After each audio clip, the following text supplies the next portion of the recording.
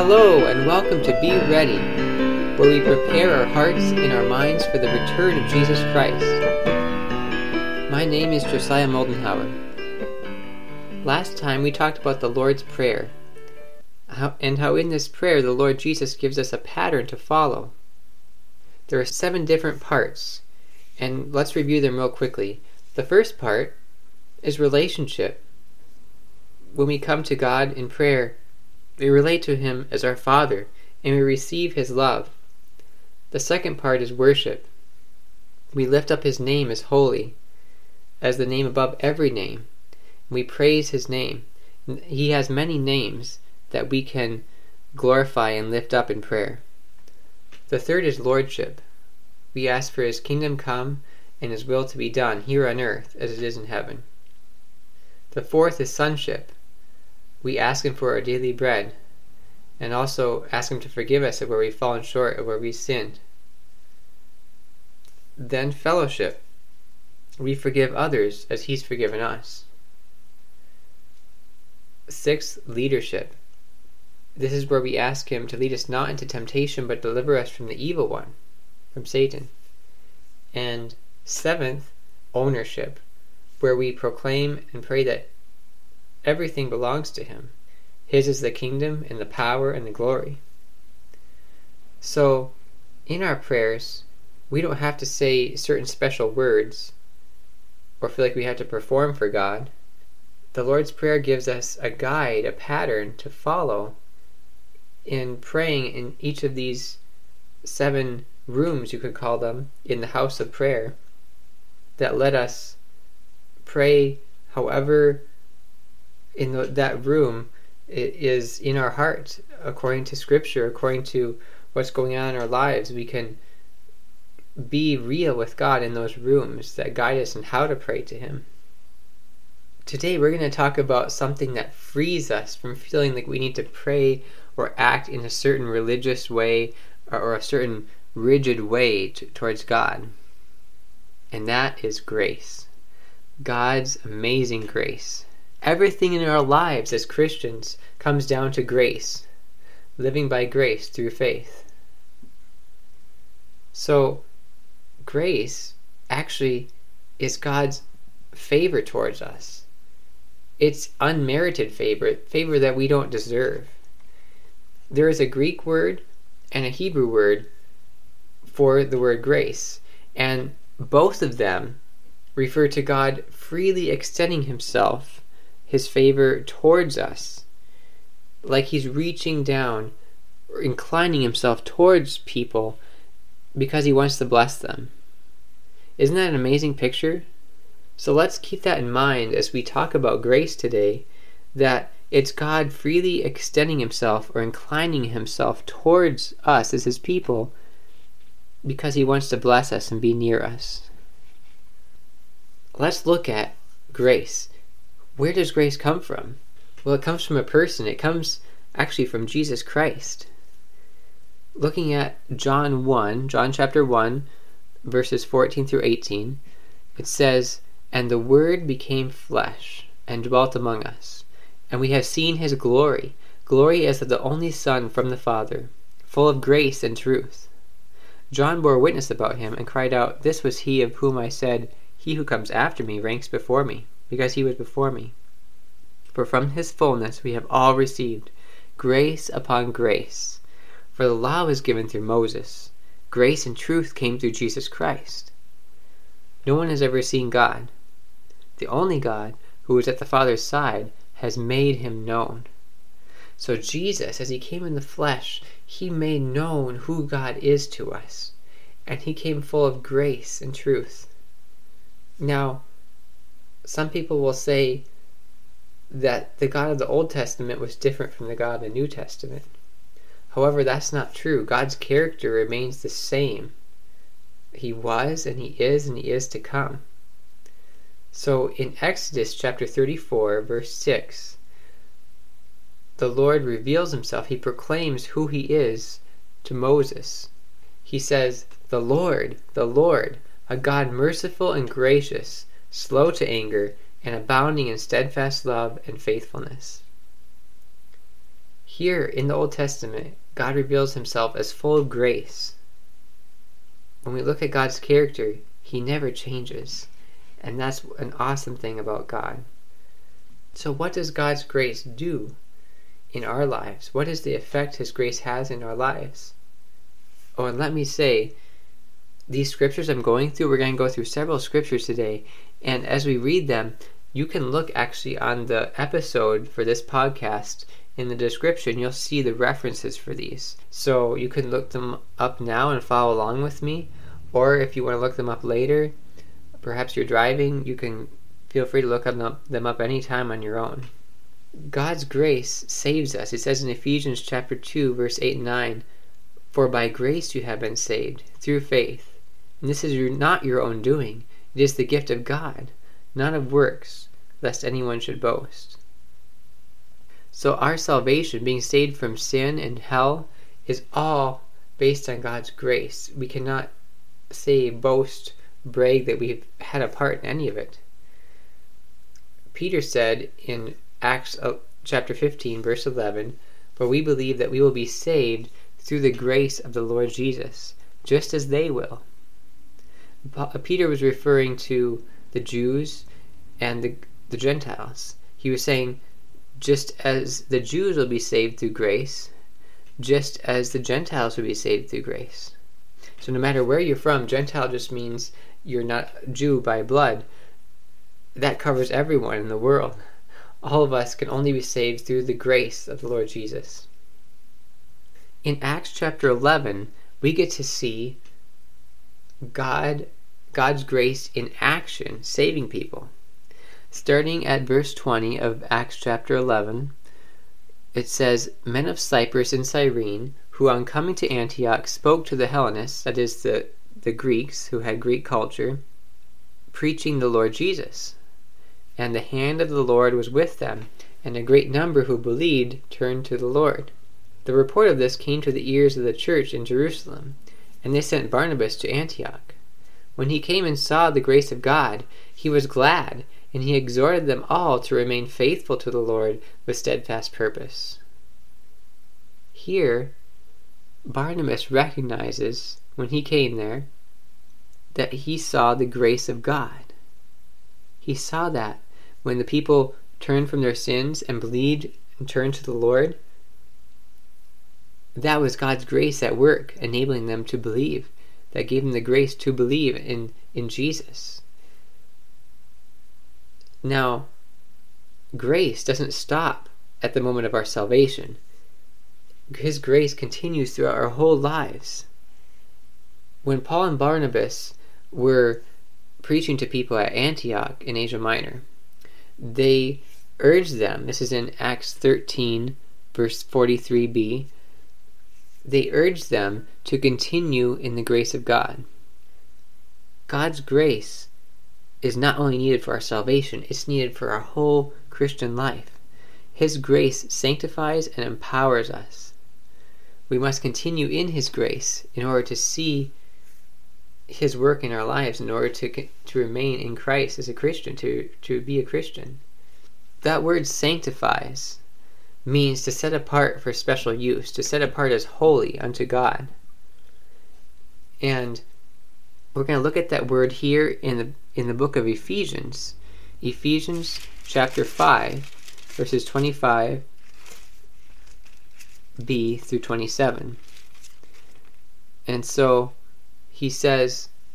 Paul says, "Christ loved the church and gave himself up for her, that he might sanctify her, having cleansed her by the washing with the word, so that he might present the church to himself in splendor, without spot or wrinkle or any such thing, that she might be holy and without blemish, blameless." So Christ, He's the one that sanctifies the church. The church is not a building, it's us, His people. He cleans us up. It says that He cleansed her by the washing with the word. So His word cleanses us and sets us apart as holy unto Him. Sometimes in our Christian lives, we can be tempted to think that we began by grace and then in our own effort In our own ability, we can become like Jesus, work to become more like Jesus. However, this is a dangerous thing, and the Galatians struggled with this. Paul had to rebuke them. Here in the book of Galatians, we're looking at chapter 3, starting at verse 2, the second part of verse 2. We're going to read till verse 6. Paul had to rebuke and warn the Galatians about this issue. He said, "Did you receive the Spirit by works of the law, or by hearing with faith? Are you so foolish? Having begun by the Spirit, are you now being perfected by the flesh? Does he who supplies the Spirit to you and works miracles among you do so by works of the law, or by hearing with faith? Just as Abraham believed God, and it was counted to him as righteousness." These are strong words. Paul is saying, you began with the Spirit. Can you now perfect yourself by the flesh? The flesh is in your own effort, your own ability. He says, does he who supplied the Spirit to you and work miracles among you do so by works of the law, that's working to earn it, by doing the law, following it by your own ability, or by hearing with faith? And so faith works together with grace. It's all by faith. By faith in Christ, and he gives us the grace. We have faith in him, he gives us grace. Faith in him, and he gives us grace. The process of becoming like Jesus, becoming more and more like him, is by grace through faith, just like salvation was.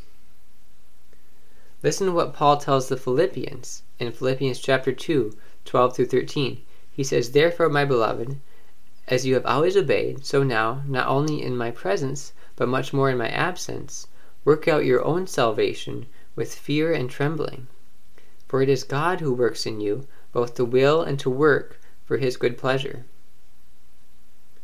Paul is telling the Philippians to work out their salvation, to do something. But he makes it very clear that it's God, the one who's working in them, who's giving them the desire, the will to do it, to do good things, to become like Christ, to live like Christ. And so the desire is there, and they act upon it. They work it out. They do it. And so this is very important to remember. God is the one working within us. It's God's grace at work. In 1 Corinthians 6:11, Paul says, "You were washed, you were sanctified, you were justified in the name of the Lord Jesus Christ and by the Spirit of our God." And just a reminder, that word to be sanctified means to make holy, to set apart for special use. There's places in the Bible where God says to be holy, for I am holy. Be perfect as your heavenly Father is perfect. But even though he commands us to do that, it's his Spirit enabling us to do that. His Spirit that's living within us is the one who empowers us, who enables us to live that holy life. In Philippians 4:13, Paul says, "I can do all things through Christ who strengthens me." Here he says it's Christ is the one. He's the one that strengthens him. And Jesus makes it very clear. In John 15:5, he says, "I am the vine, you are the branches. Whoever abides in me, and I in him, he it is that bears much fruit. For apart from me you can do nothing." These two scriptures I encourage you to mark well in your Bibles, because I've gone back to them many times. They've been really important reminders in my life. Philippians 2, 12 to 13. Not the last two we just read, but Philippians 2, 12 to 13. Paul talks about it is God who works in you, both to will and to work for his good pleasure. And then John 15:5, where Jesus says that he is the vine, we are the branches. Whoever abides in him, it is he who bears much fruit. Apart from him we can do nothing. Paraphrasing that there. We must stay connected to Jesus Christ. He is our source. So we want to prepare for Jesus to come back. And we want to become more like him. We want to get rid of sin in our lives. So if he's the one that does the work, what is our part? It comes down to faith. And something we should remember when we think about this is that Jesus has already done it all. It says in Hebrews chapter 10, verse 14, "For by a single offering he has perfected for all time those who are being sanctified." That single offering, when he sacrificed himself on the cross, is what that's referring to. He perfected for all time those who are being sanctified. That's us. We are in the process. So you can see there's a tension here almost between he has perfected us and we are being sanctified. It says, it has in the present continuous tense. We are being sanctified. So what is our part in this? It's a matter of submitting to him in relationship to Christ. Jesus has already perfected us, and our part is to submit to him. It says in James chapter 4, verse 6, and actually we're going to read through verse 10. It says that God opposes the proud but gives grace to the humble. If you have a Bible, go ahead and turn there. This is a very important passage. How do we receive God's grace to transform us and make us more like Jesus? It's a matter of humbling ourselves, because God opposes the proud. He opposes the proud but gives grace to the humble. So in James 4, starting at verse 6, it says, God opposes the proud but gives grace to the humble. Submit yourselves therefore to God. Resist the devil and he will flee from you.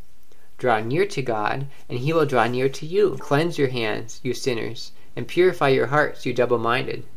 Be wretched and mourn and weep. Let your laughter be turned to mourning and your joy to gloom. Humble yourselves before the Lord, and he will exalt you. So this is an important, very important principle. We must humble ourselves before God.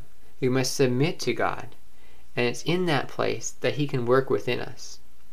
He'll show us things that we need to change, that we need to cleanse our hands, cleanse out of our lives, to purify our hearts, to get rid of being double-minded, where we want to serve God over here and we want to do our own thing, do something selfish or sinful over here. He's the one that gives us the ability, and I've had to come in this place many times in my life where he's shown me sin. I have to repent of it, turn away from it, and take it seriously. And by his grace, I can say no to it. He'll cleanse me and make me whole. So Jesus' grace frees us to make a choice to get rid of that junk. So, as you can see here, it's a type of both and. In the Greek way of thinking, it's either one or the other. It's a linear. You can think of a line in geometry with the arrow pointing in one direction and the opposite direction. But in Hebrew thinking, you can take that line and fold it on itself to make a circle, or bring it around on itself and connect it and make a circle. So it's much like this when it comes to being sanctified. God is the one that does it by his grace, yet we cooperate with him, cooperate with his Holy Spirit. Let's look at a couple more verses here. This is exciting. In 1 John chapter 3, it says, starting at verse 1, "See what kind of love the Father has given us, that we should be called children of God. And so we are.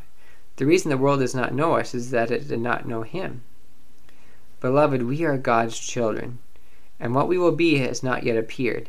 But we know that when he appears, we shall be like him, because we shall see him as he is. And everyone who thus hopes in him purifies himself, as he is pure." So it's important to remember our identities, that we are God's children. We are beloved, we are precious to him. And as we wait for Jesus to come back and look for his returning, we know that when he appears, we will be like him. So it says that those who have this hope in them purify themselves, or purifies himself or herself as he is pure. And so when we have that we have Him in our hearts, when our focus is on Jesus, then we have the desire to be pure and purify ourselves. Confess something if the Holy Spirit shows us sin. And He says He's faithful and just to forgive us and to cleanse us all from all unrighteousness in 1 John 1:9. Isn't that beautiful? The way that we can draw on God's grace. It's all by His grace. Every part of our Christian life.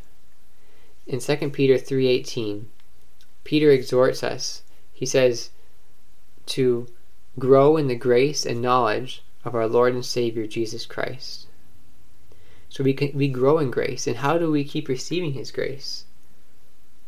Like we said before, we submit to Him. We humble ourselves, because God opposes the proud but gives grace to the humble. So whether we are first getting saved and a new believer in Christ, we just were born again, or we're a mature Christian, we've been walking with Jesus for years, we must always humble ourselves and submit to Him, and He gives grace to the humble.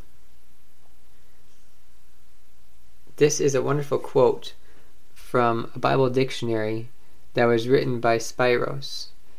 And I'm going to quote here something he said about grace.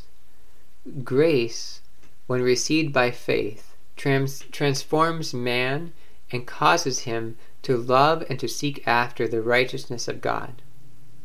Grace is initially regeneration, the work of the Holy Spirit in which spiritual life is given to man and by which his nature is brought under the dominion of righteousness. The maintenance of this condition requires an unbroken and immense supply of grace.